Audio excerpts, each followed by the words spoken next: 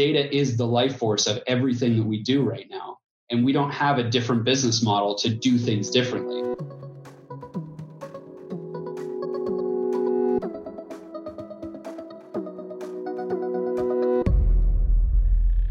Thanks for joining us on our reboot to CoinDesk Live.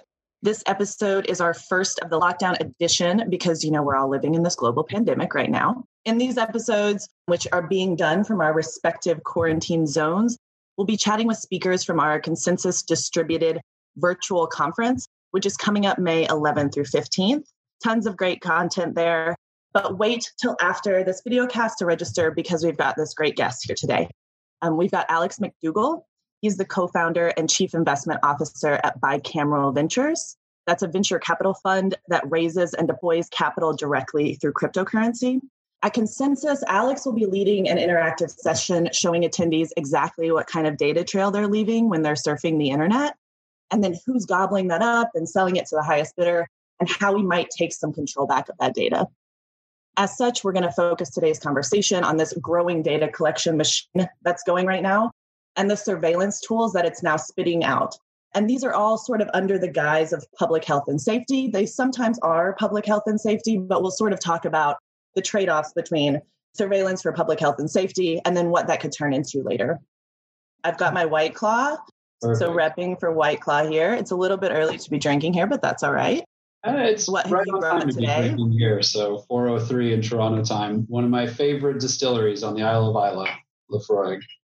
So Lovely. Let's dive into it. I think we want to make this very casual. This is designed to be a chat.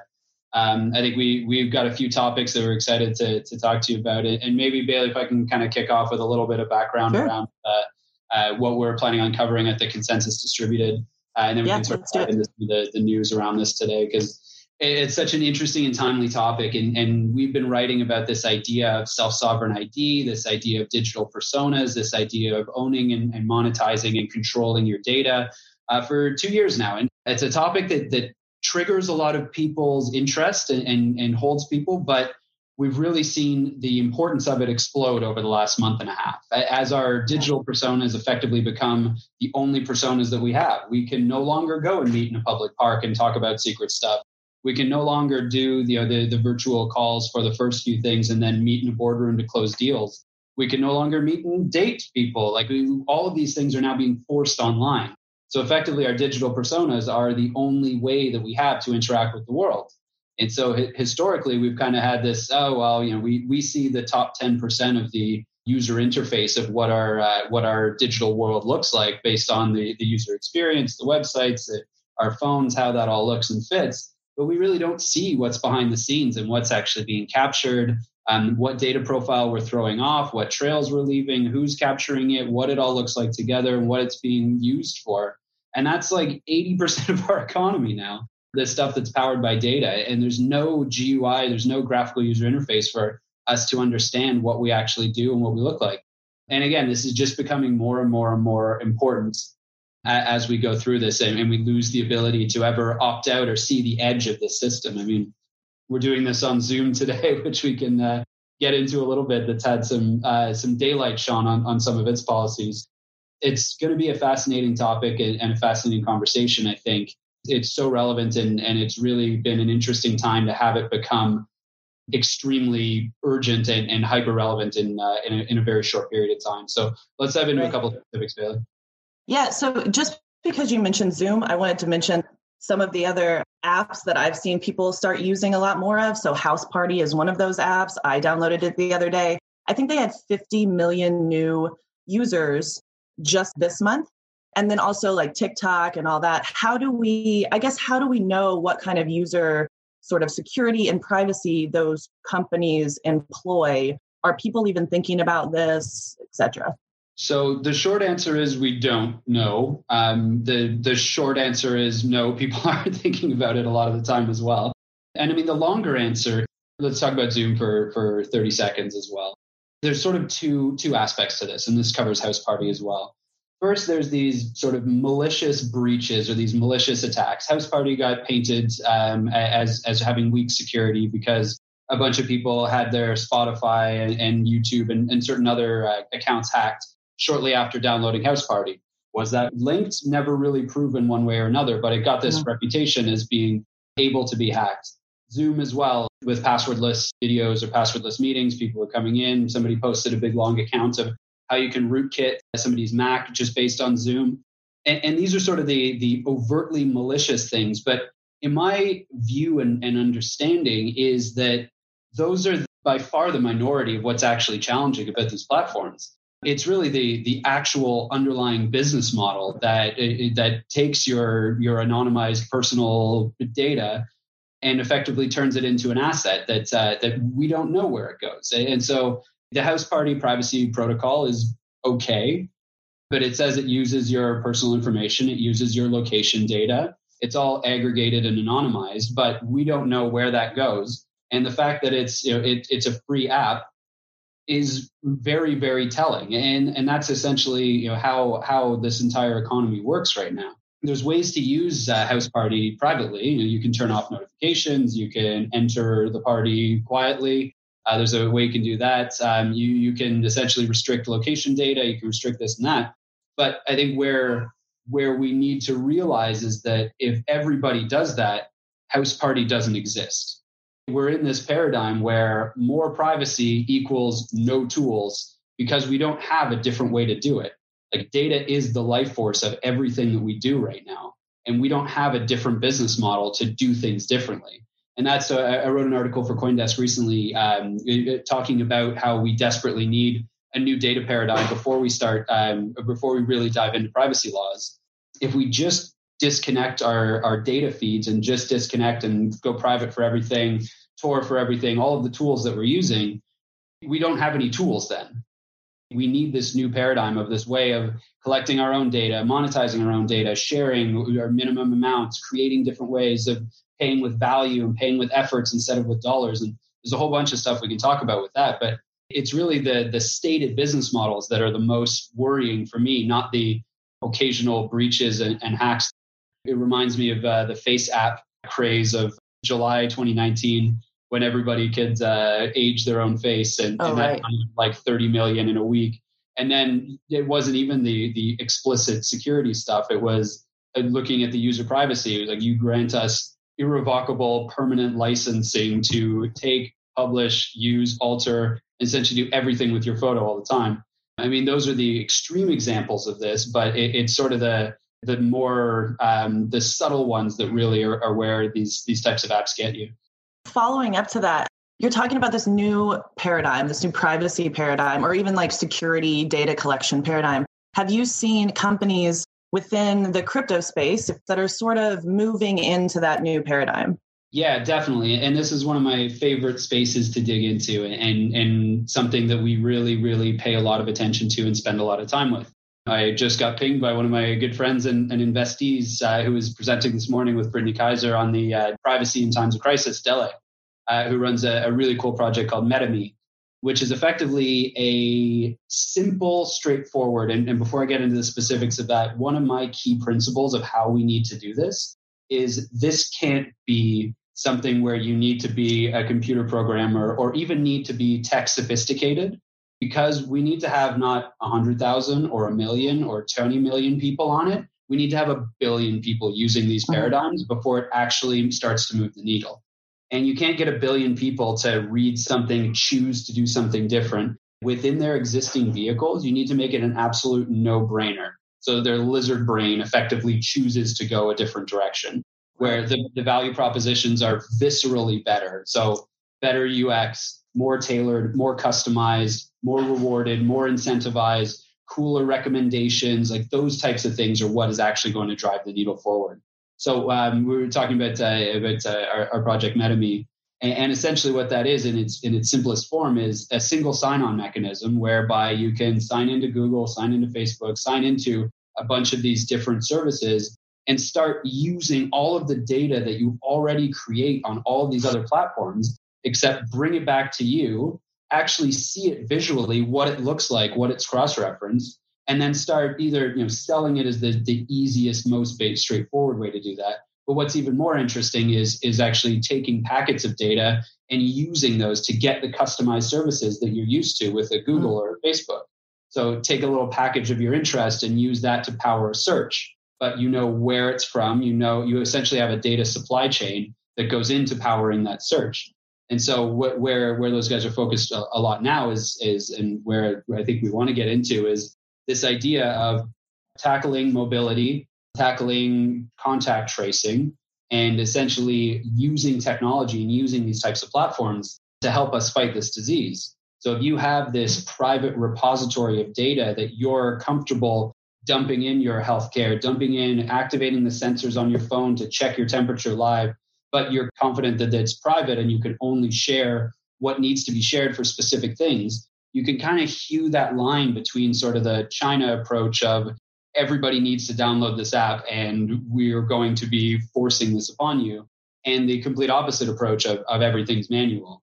We've seen Google and Apple try and sort of do the tech version of that today, but with them being such mediocre data stewards and requiring actual opt-in from users, you're sort of getting the worst of both worlds. If it's not driven by the federal government and forced upon people, then you're probably not going to get the adoption required to actually effectively trace contacts.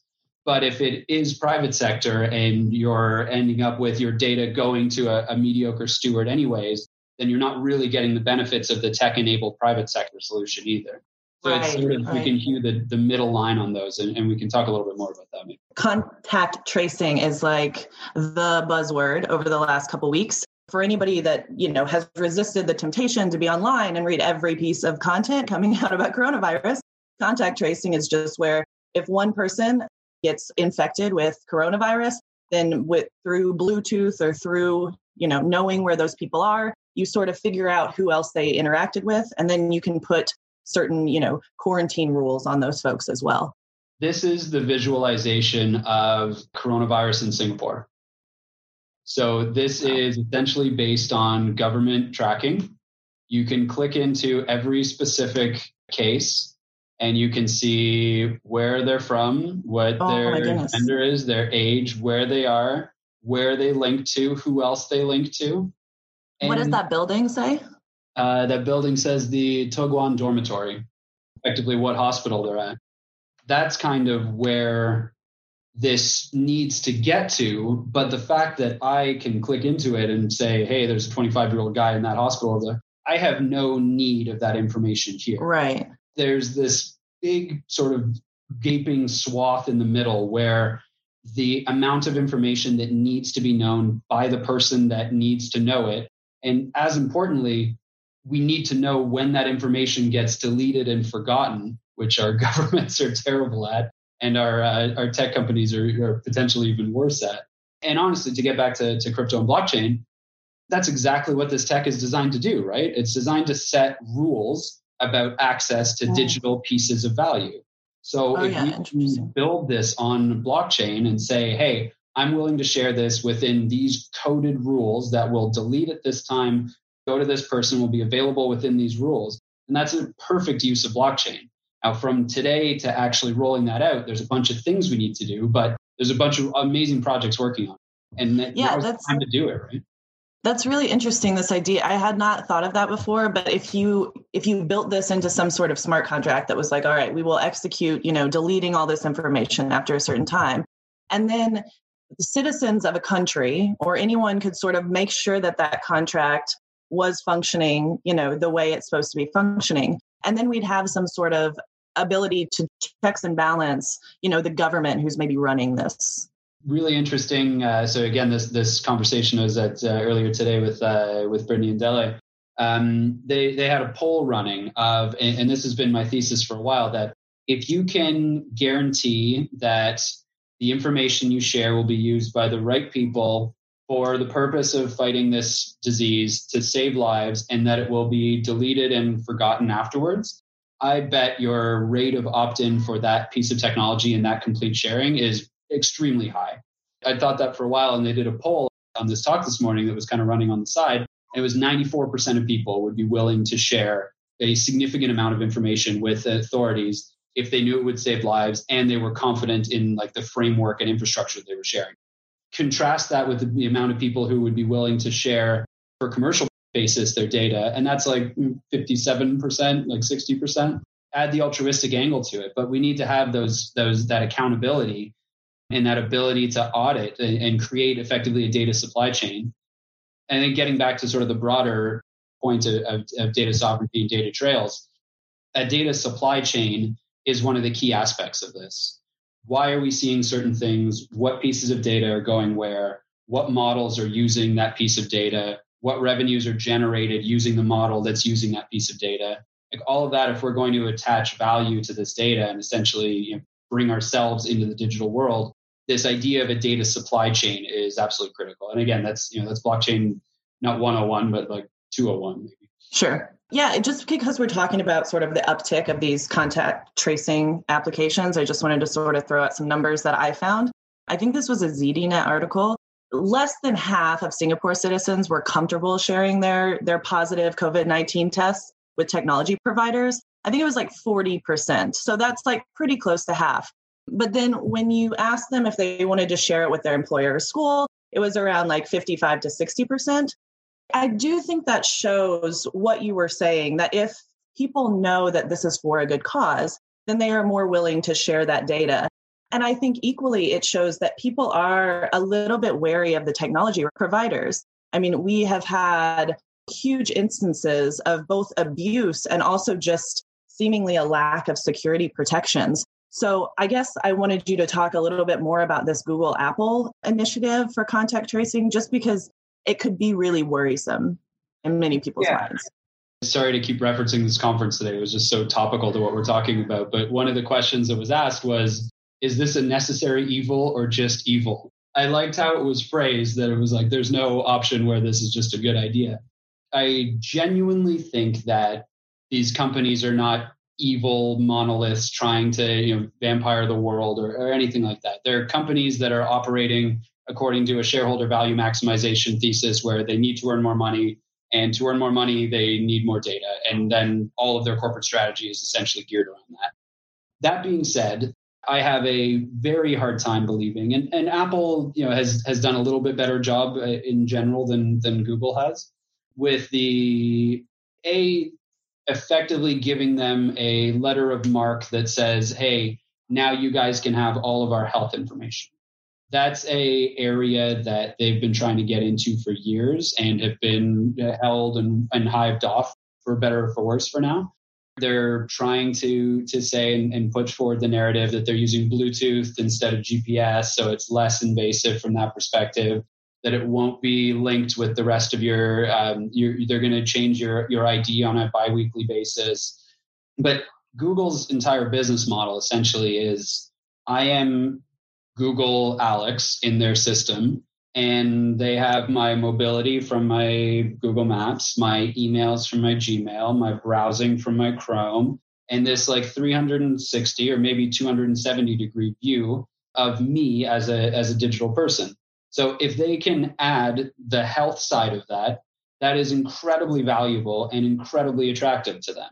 So I get what they're saying from an altruistic perspective. And as somebody who cares a ton about distribution vehicles and ways to access people where they are the perfect place, and especially teaming up with Apple, to get this rolled out quickly to a large number of people.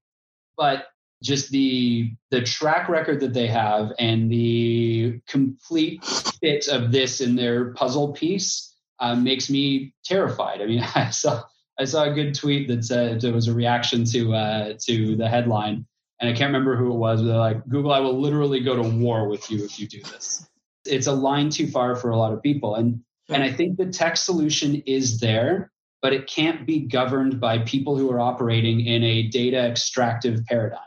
That's really the main thing. And especially when they start talking about putting it into like the operating system of a phone without really even giving people a chance to opt out, and then be like, oh, we'll delete it when the crisis is over. We've heard that before. It's very challenging. Because people have a little bit more time on their hands, some people are still working, but generally we're not like, going out and doing things. So we do have time on our hands. Some people got laid off. This is a perfect time to sort of retrofit your systems with, privacy enhancing technology. So for instance, like, this is not very hard, but so I've got DuckDuckGo. And I've also downloaded Brave and have started sort of playing with those systems to be able to use them more effectively. So I guess, Alex, what are some systems or some pieces of technology that you would encourage people to download for this specific reason of keeping your data in your own control and being private? Great point. And I'll go through demos of some of these when we actually do this at Consensus in May. DuckDuckGo is fantastic. But one thing I want to draw out that DuckDuckGo really made clear for me is it's an awesome program. I love that they focus on privacy. I love that they consistently blast out privacy newsletters and blogs and all of that stuff. But DuckDuckGo is materially a worse search engine than Google. And until we can fix that, and I don't have the perfect answer for how that's going to happen, we're never going to get 1 billion people on DuckDuckGo. And that's sort of one of the key things that we're always focusing on is, okay, well, yes, privacy to me is a feature. To the majority of people, it does not matter. With that in mind, here's a couple of the other, Brave's a great example as well. Ghostery is a really interesting app that is an extension for both Chrome and Brave. It's really, really illustrative. And I mentioned at the start of, we have almost no visibility into that bottom, like 80% of what's actually happening in our browsing history. So Ghostery is fantastic at breaking down what trackers are where, what they are. They have a library of what all those things are. But Ghostery itself also is a little bit sketchy on the data side. They've cleaned it up a little bit, but they also they're owned by an advertising company. So it's almost a sheep in wolf's clothing, or a wolf in sheep's clothing. Let's go with that. That's the better. Yeah. But to their credit, they do open it up and bring much more visibility into it, and I give them lots of credit for that.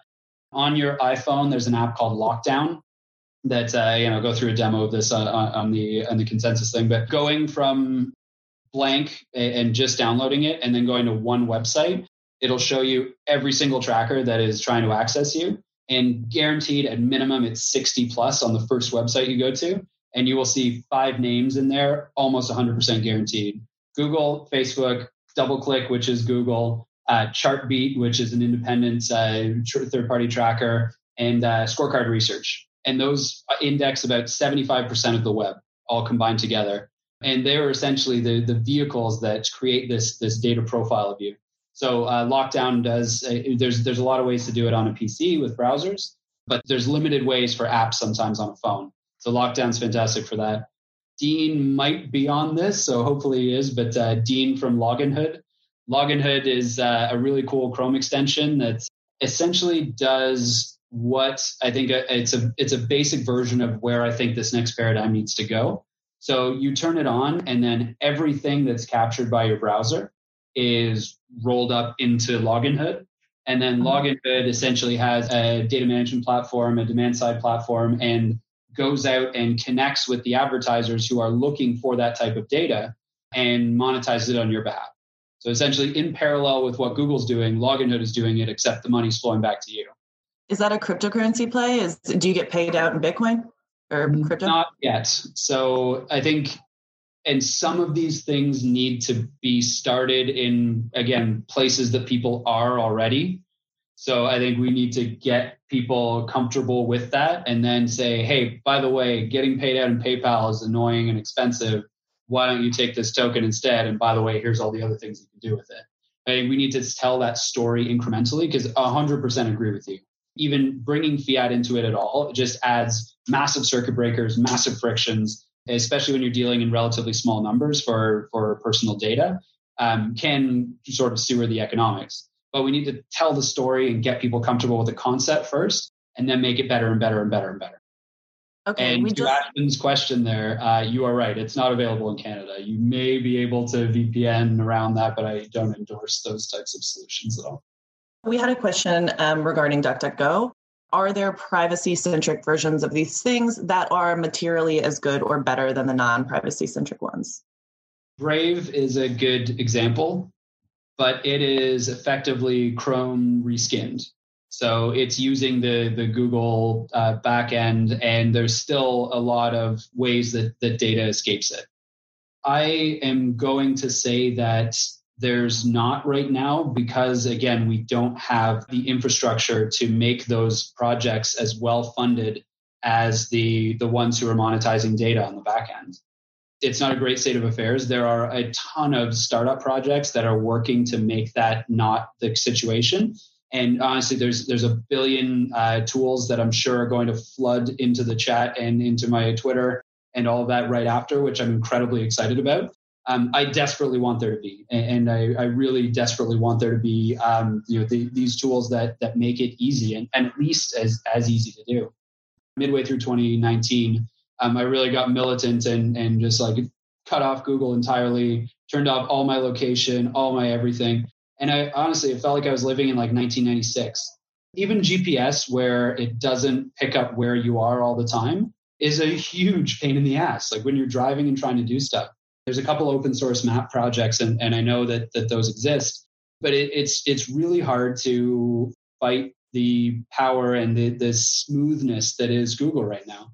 But where I think our secret weapon is the fact that a year's worth of Google surveillance is potentially less valuable than 15 minutes of a well-designed survey with somebody who's really, really actually interested in being open and honest. I think shared data is way more valuable than extracted data. And so all of the existing data paradigm is based around extraction. If we can actually figure out the right vehicles to get people to really, truly open up and say what they like, what they want to buy, when they want to buy it, like the value gap between those things is exponential. And just to be a little bit specific about it, in the way that advertising works a lot today is you go to a website and you see an ad. You as a person, no idea why you see that ad. Sometimes it's creepy and weird. Sometimes it's something that you said in another room 20 minutes ago that your Alexa happened to hear and fed into a thing. Like those are all things that really happen. But all of that data, again, is based on extraction. It's based on trying to observe you while you don't know that you're being observed. For that sense, the amount of money that Google makes in advertising is obviously billions and billions of dollars, but the effectiveness of that advertising still isn't that good. There's a lot of misses. There's a lot of fraud. There's a lot of times where you see something that you just bought an hour ago and like, why am I seeing an ad for this? And that's because they're trying to keep you at arm's length and essentially observe what your behaviors are without actually interacting directly with you. And so you pay 50 cents per 1,000 clicks or something like that, and you have a 1% success ratio. Mm-hmm. If you can bring the consumer actually into that value chain, whereby they're coming in instead of at the cost per click stage, but instead they're coming in and saying, "I'm flying to New Jersey on business class. Come at me, bro." Then you're like 95% of the way there on that, and that's not worth 50 cents. That's worth $50 or $60. Right. And so when you're thinking about consumer data and what is valuable, it's not just your raw data feeds like that. The benchmark is $8 a month per person. But that's kind of like, that's the bullshit unrefined data feeds that are sort of flowing out from us as we go right now. It's those like targeted leads and that actual buying intent and those types of things that's where those companies are really making money. And there's no reason that shouldn't be us getting a cut of that, whether it's in a discount for the product or just straight up cash and we pay full price for it, however that works. But those types of technologies that are building the platforms that connect the user with the brand that wants to connect with them. Right now, it's the Google model where they sit in the middle and say, nobody gets to see what's happening in the middle. There's a whole generation of new transparent platforms that are coming up, like MetaMe, like what we're starting to build with a separate project in India as well, that are just platforms that sit in the middle, build the technology, and take a cut of the revenue that flows through. And that's a way better paradigm than what we have right now. This is just sort of rhetorical, I think, but another question. Great point about being observed. What's the downside to these platforms if they told you why you were seeing a certain ad? This is actually really interesting. I would be fascinated to know why I was seeing a certain ad. Do you know if there's a platform that will sort of give you that transparency? Google does to a certain extent. They'll show you what they think you want to see if you click through like 11 nested screens to get to it. They're like, you're interested in this and you're interested in this and you're interested in. You cannot click deeper into those to say like, hey, you browse to this thing and to go to that. You can't do that. There are a few other platforms, and probably not going to get it right. I don't think it's Twitter. There's one other that has a little link on the bottom of the ad that says, why am I seeing this? it doesn't give you great detail. Again, it's sort of that high level surface. And some of it honestly is like, you're seeing this because we collect your data to personalize for you. It's like, great, not what I want to know. Yeah, obviously. Got that. Yeah, it's back to that data supply chain. And I think the business model of effectively everybody right now is based on the assumption that consumers will opt out and reject platforms if they show up and open their inner workings, which I think is one of the core fundamental reasons why the surveillance complex has evolved the way it is. And Shoshana Zuboff's fantastic book, Surveillance Capitalism, talks about that. This is effectively a decision that Google, who really created the industry, made in 2008, 2009, that said, we want to keep the user at arm's length. Obviously, they would never say that. They would never say that personally. But that's effectively the result of their business strategy for years and years and years after that. And that's really become how everybody else thinks about it, is the massively complicated terms of service that are complicated by design because they don't want people to understand it. I think that we need to have a leap of faith in people to be okay with how this actually works. And it's going to be messy to a certain extent. I think we can hide some of the messiness, but deliver the benefits instead. But I think we need to have some faith in people that they're going to see and say, hey, I'm now getting $10. I now understand how the sausage is made, but I'm getting money out of it and I'm getting a better recommendation. I think we need to sort of rely on people's greed and the lizard brain, for lack of a better word, to just go with the things that are viscerally better for them. Yeah. We had a question. Has anyone ever clicked on a Google ad before? I will say, I will answer this question. I used to not at all. And I don't know if it's because now I'm more aware that this is happening, but I'm more aware of ads now just because of the industry I work in. They're getting better for sure. Even like 5 years ago, they were pretty terrible. But now it's like if I leave a shopping cart, dwindling or just sitting there, then I'll get advertisements for that. Like, just want you to know that's still there and you can buy this, which makes sense. Obviously, that's why I'm getting the ad. But when they repeatedly shove it in your face, I'm all, you're right. Maybe I do need that. That would make my life better right now. There was just a question about microtransactions as well. Where do microtransactions fit in this space? Also regarding Brave as well. I have not used the Brave rewards yet, so I'm not sure exactly how that works. Maybe you have more insight into that. My analyst, Monty, who I'm sure is listening in on this, is a monster Brave microtransaction user. When I think about, okay, well, Google tried it and several people tried it in the early days of like, hey, would you pay $1 for this service? And that was a monetization vehicle. And so you didn't need to take data and sell it on the back end. Oftentimes it's the friction. It's not the dollar. It's the friction and annoyance of like connecting a credit card and this and that and all that actually drives like, oh, well, there's a free version and something happens. I don't know. That drives the reason to do this. I think it's exactly the Brave model of doing things that are valuable for a platform, earning rewards or tokens that are within that platform, and then using that currency to buy your privacy effectively. That's sort of the loop that I envision of paying for privacy with value. So you end up with this self-contained circular platform that doesn't necessarily need, it obviously needs some currency and some capital that flows through it. But the trade of the platform isn't all of your data for a free platform on the back end. Facebook is a great example. I mean, I wrote an article about when Facebook first started talking about their crypto coin, what it actually should look like or what it could look like. Not, this AML data vampiring scheme that they have now. The things that make Facebook as a platform valuable are likes, shares, content, user-generated content, and attention. And they need to have all of those things happening for them to have valuable data to do the true reason of their platform, which is sell all that shit to advertisers on the back end.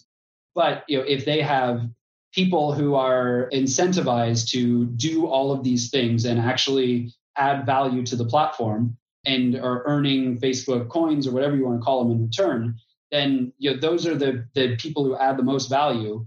Those should be the people who are potentially able to opt out or to pay for having privacy or to pay for shutting off these data feeds. Ideally, Facebook turns itself into, I mean, this will never happen, a connection mechanism, like what I was talking about before. There's a ton of advertisers who want to meet a ton of people. You are the connective infrastructure. Take your cut out of all of those, but just make it a marketplace. Don't make it you're taking 90% from both sides. I obviously can't prove this, and they're making tons of money today doing it, but I suspect that the market for that is multiples of what it is today with this extractive data paradigm. So that's sort of my thesis, and that's the tech that we're investing in to build the next version of that. One question that I usually have is, even if we got a solution that allowed me to control my data, that allowed me to share it only with people who I wanted to share it with, is the amount of data that I've already sort of lost, that has already been siphoned off of me, would it even make a difference? I mean, long term it would, but for me personally, knowing that, there's been like however many years of data extracted from me. Wonderful point. And I think that's sort of step number one is there's so much data about you already in the stores of these various platforms, but it's all available to you. So you can go into Google, you can go into Facebook and click through a bajillion screens and see all of that stuff. You can download the CSVs that has all of your actual formatted data in it.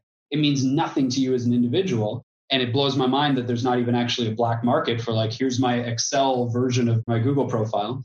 But we can build tools, and this is what MetaMe is doing is one of their initial projects, is essentially saying, hey, log into my platform with your Google ID. I, as the platform, will go in, grab all of your Google data, and essentially use it to seed this self-sovereign ID of yours. And then go into Facebook and take that, and we're going to add it to your Google data. And then go into LinkedIn and take that, and we're going to add it to all that data. And then go into your Uber and take that, and we're going to add your mobility data to it. And essentially, it's this platform that lives at the edge, lives with you, is yours to control, that has this 360-degree view that is seeded by all of the existing data that exists on all of the platforms about you. So to exactly your point, we've lost so much. There's so much out there on us already. We can't change that. And these are still the vehicles that we're going to use on a daily basis. But we can start at least parallel tracking our own stuff with it. And I think on day 2, I can create a better profile of myself than Google does by adding, I don't use Facebook, but by adding LinkedIn to it, by adding my Google Health to it, by adding all of these various other pieces to it. And then when we get back into the Corona side, if we're really confident in this, by adding my temperature reading from my phone, by adding my mobility profile to it, by adding a vaccine that I got that I can swipe in and say to the subway and say, hey, I'm healthy, I can get on here. There's so many ways that you can go from there. But to your point exactly, if you're starting from zero, then we're so far behind. Yeah. This is kind of a silly question, but I'm currently part of a dystopian fiction reading club right now. So I have to ask this. What dystopic novel do you think we're closest to right now? So there's a couple, I think. All of them? And they're both super interesting. And we were actually talking about this not too long ago. There's a novel called Snow Crash, which is by Neil Stephenson, which is fantastic. That actually was written in 1992. So before Windows even, or at the very dawn of Windows, before actual connected internet, that foresees this sort of world of the United States is effectively dissolved and everything's become franchised. So it's effectively capitalism on steroids. So there's no universal laws, there's no taxation, there's no habeas corpus, there's no rights. It's all pure capitalism. But there's this concept of the metaverse, which is this world where you can goggle in and live in this virtual reality side, that you're still in the physical world and people move around within it.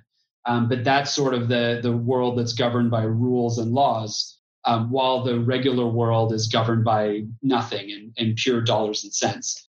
Theoretically, we're not that far away from that in certain situations.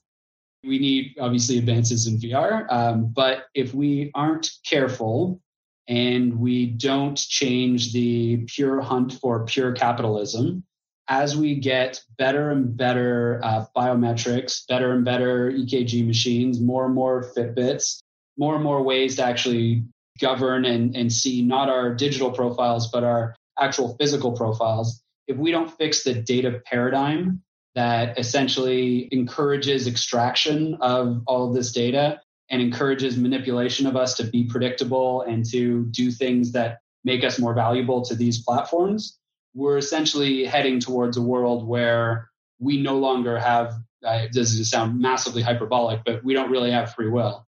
If we're just consistently manipulated by a series of algorithms that know our biases, know our pulse, know our heart rate, know all of our physical beings, we as individual lizards don't really stand much of a chance. I think we're very close to that in evolution, but we're at a fork right now. We have the opportunity to do it better.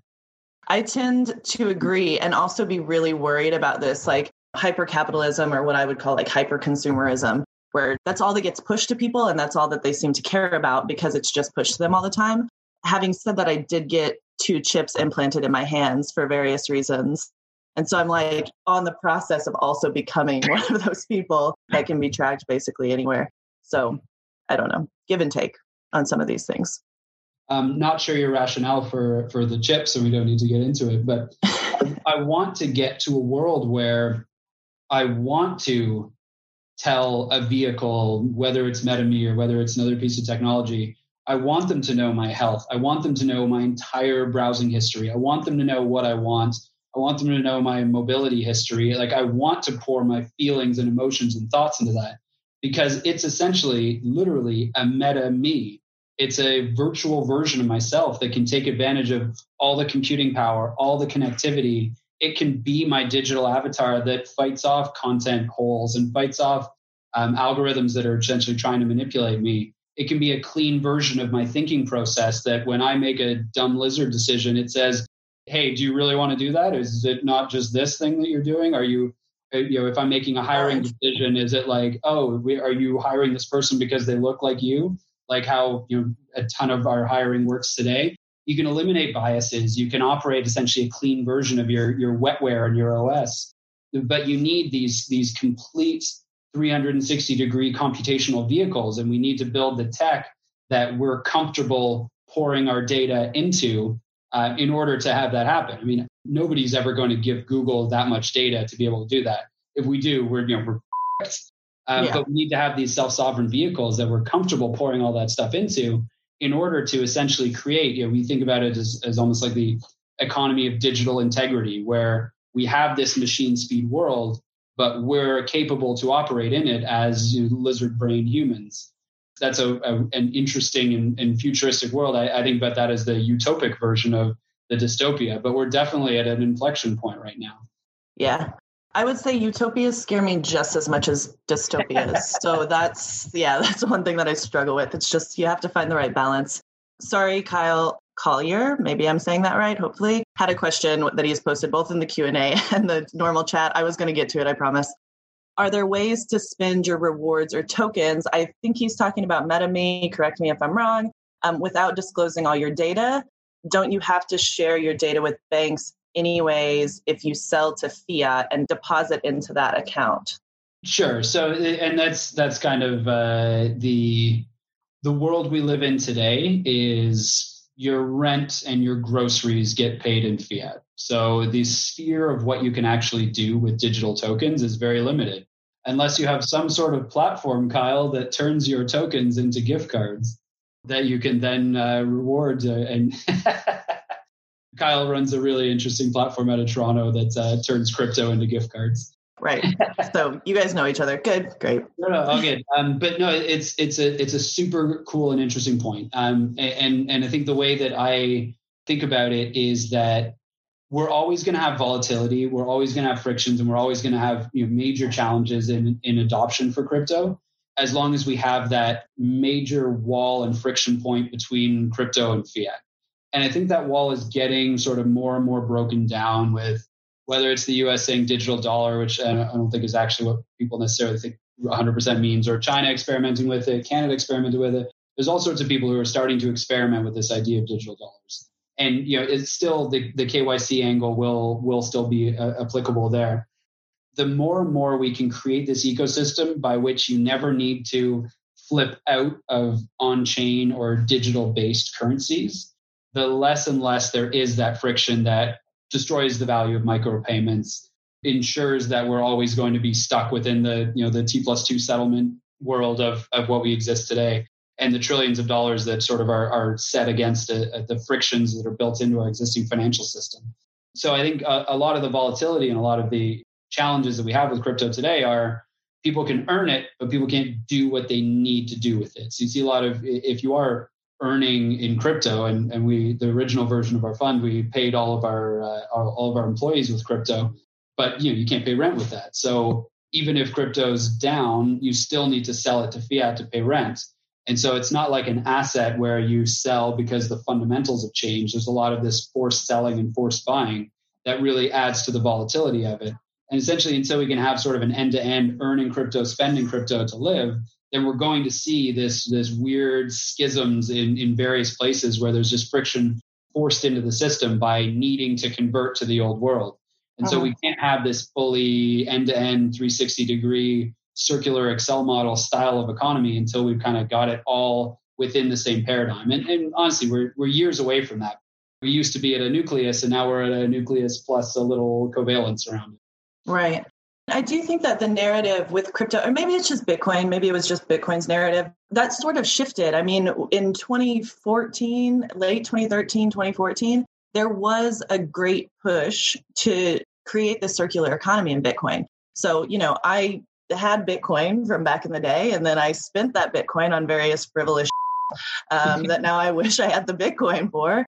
But that narrative has definitely shifted of, well, this is more of a store of value, hodling is huge. So I don't know that it's hard for me to see that circular economy idea come back into vogue. Now, maybe it will. I totally agree with you, but I don't think it's asset based. I mean, it's similar to how in our existing economy, we have gold and we have dollars, right? You have different versions or different things that you want to do with both of those things. Even if you can earn in tokens that are spendable within a specific small ecosystem. Oh, fair. That type of mini circular economy is cool as well. Or stable coins, or if there actually is a digital dollar. It's more the friction of taking it from something that's on chain where you have complete traceability, everything that's happened with it, with various privacy parts that are built in but transparent, and then taking it, just wrenching it off of that into our archaic fiat world where everything is fake and we just back end it with a ton of manpower and dollars.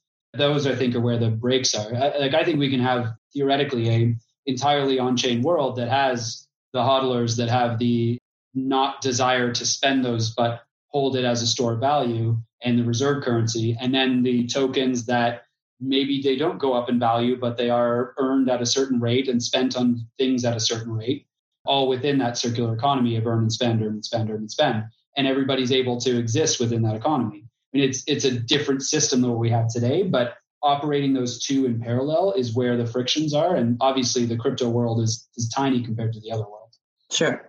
We had one other question. We're pushing up on time, but that's all right. So we hear a lot about ZK snarks and optimistic rollouts being sort of ZK snarks being the panacea of privacy and data sharing. In your position at Bicameral Ventures, I'm sure you've heard a lot of pitches. Do you know how close we are to a lot of that stuff working? Yes, and we're close to very basic versions of it. I think that the basic idea of the proof of a calculation is relatively well established. I think where we need to get to on it is proof of something being true. So proof of the fact that, we use this example all the time. You go to a bar and you have your ID, and the bouncer, by seeing your ID, sees everything about it. All they need to know is your age. And so a minimum share world would be, okay, everything else is blurred out, but they can just see your age. The ZK Snarks world is that they don't see anything. They just see a big check mark that says, yeah, you're good to go. The big check mark world, we're still relatively early in that. The private execution environment, private compute, I think there's people doing incredible work with it. Oasis, Enigma, both of those guys are building some really cool stuff. But I think we're very, very close to at scale rolling out the minimum share world, which is even then an exponential leap forward from what we have today, which is the here's everything world. I think we're working at it in stages, and not to plug what we've just come up with a couple of days ago, but we're starting to write a Git book about all of this stuff that sort of gets to I won't call it utopia, but the version of the world that we want to build 10, 15 years from now, and sort of all of the steps that are there along the way, called The Lizard and the Machine. A big part of that is starting today. We need to move to a paradigm that works with today's technologies and can be actually executed. The real long distance future of that, if we're really going to be comfortable pouring our EKGs, pouring our brainwaves, pouring everything into these data vaults, we need to have essentially a ZK Snarks for data that is a purely non-transferable, completely private execution environment that nobody can look into. And right now that idea is that nobody looks into it, is no people look into it. But we actually need to build it so that no machines can look into it as well, Sure. because that's going to be the effective operating agent of what we're trying to build here as well. I won't say it's nascent, but it's relatively early days, but there are extremely strong contenders to do it and to scale it, but we need to get the UX right. And until we get that, we're going to be limited to our little hole in the wall here in crypto world. What was the book called again that you were talking about? Oh, the one that we're writing called The Lizard and the Machine. So, Lizard and the Machine. Are you taking like suggestions on that? Absolutely, we are. We're going to be posting an outline for it probably next week. The Lizard and the Machine, maintaining human integrity in a machine-speeded world. Cool. That sounds awesome. Okay, we're about out of time. If anybody has questions or wants to pitch you or wants to tell you that your drink of preference sucks, where can they get a hold of you? So first, you can restrict your whiskey preferences to my partner, Kesem Frank, who acknowledges that Laphroaig sucks. And he's a big space-side guy. And so Alex at bicameralventures.com is my email. You can follow me on Twitter at alexm_bicameral, or hit me up on LinkedIn as well. Excellent. Thank you so much for being on the show. I wanted to thank all of the attendees. We had a little over 30 for some amount of time, for listening and engaging here with us, asking great questions. Nobody got on the actual voice, but that's all right. We'll try it next time. We're going to be running the show now twice weekly from here until the Consensus Distributed Virtual Conference. And again, that's May 11th through 15th. The registration link is up in the chat. I can post it in there again here in just a minute. Sign up for that. It's going to be awesome. And Alex's session, where he's going to show you hands-on how to use some of this tech that enhances your privacy, that's going to be on Monday the 11th. So definitely make sure you register for that. It's going to be really cool. And then also make sure you register for the next CoinDesk Live. So this virtual video chat that we've got going on, that's going to be on Tuesday, April 21st. And we'll be speaking with Priyanka Desai and Aaron Wright of OpenLaw. And that's the company that launched the LAO, a legal DAO. And just in case anybody doesn't know, that's Decentralized Autonomous Organization. And that was to fund Ethereum startups. So that should be a really cool conversation as well. But yeah, thanks again. And, stay the F inside until all this is over.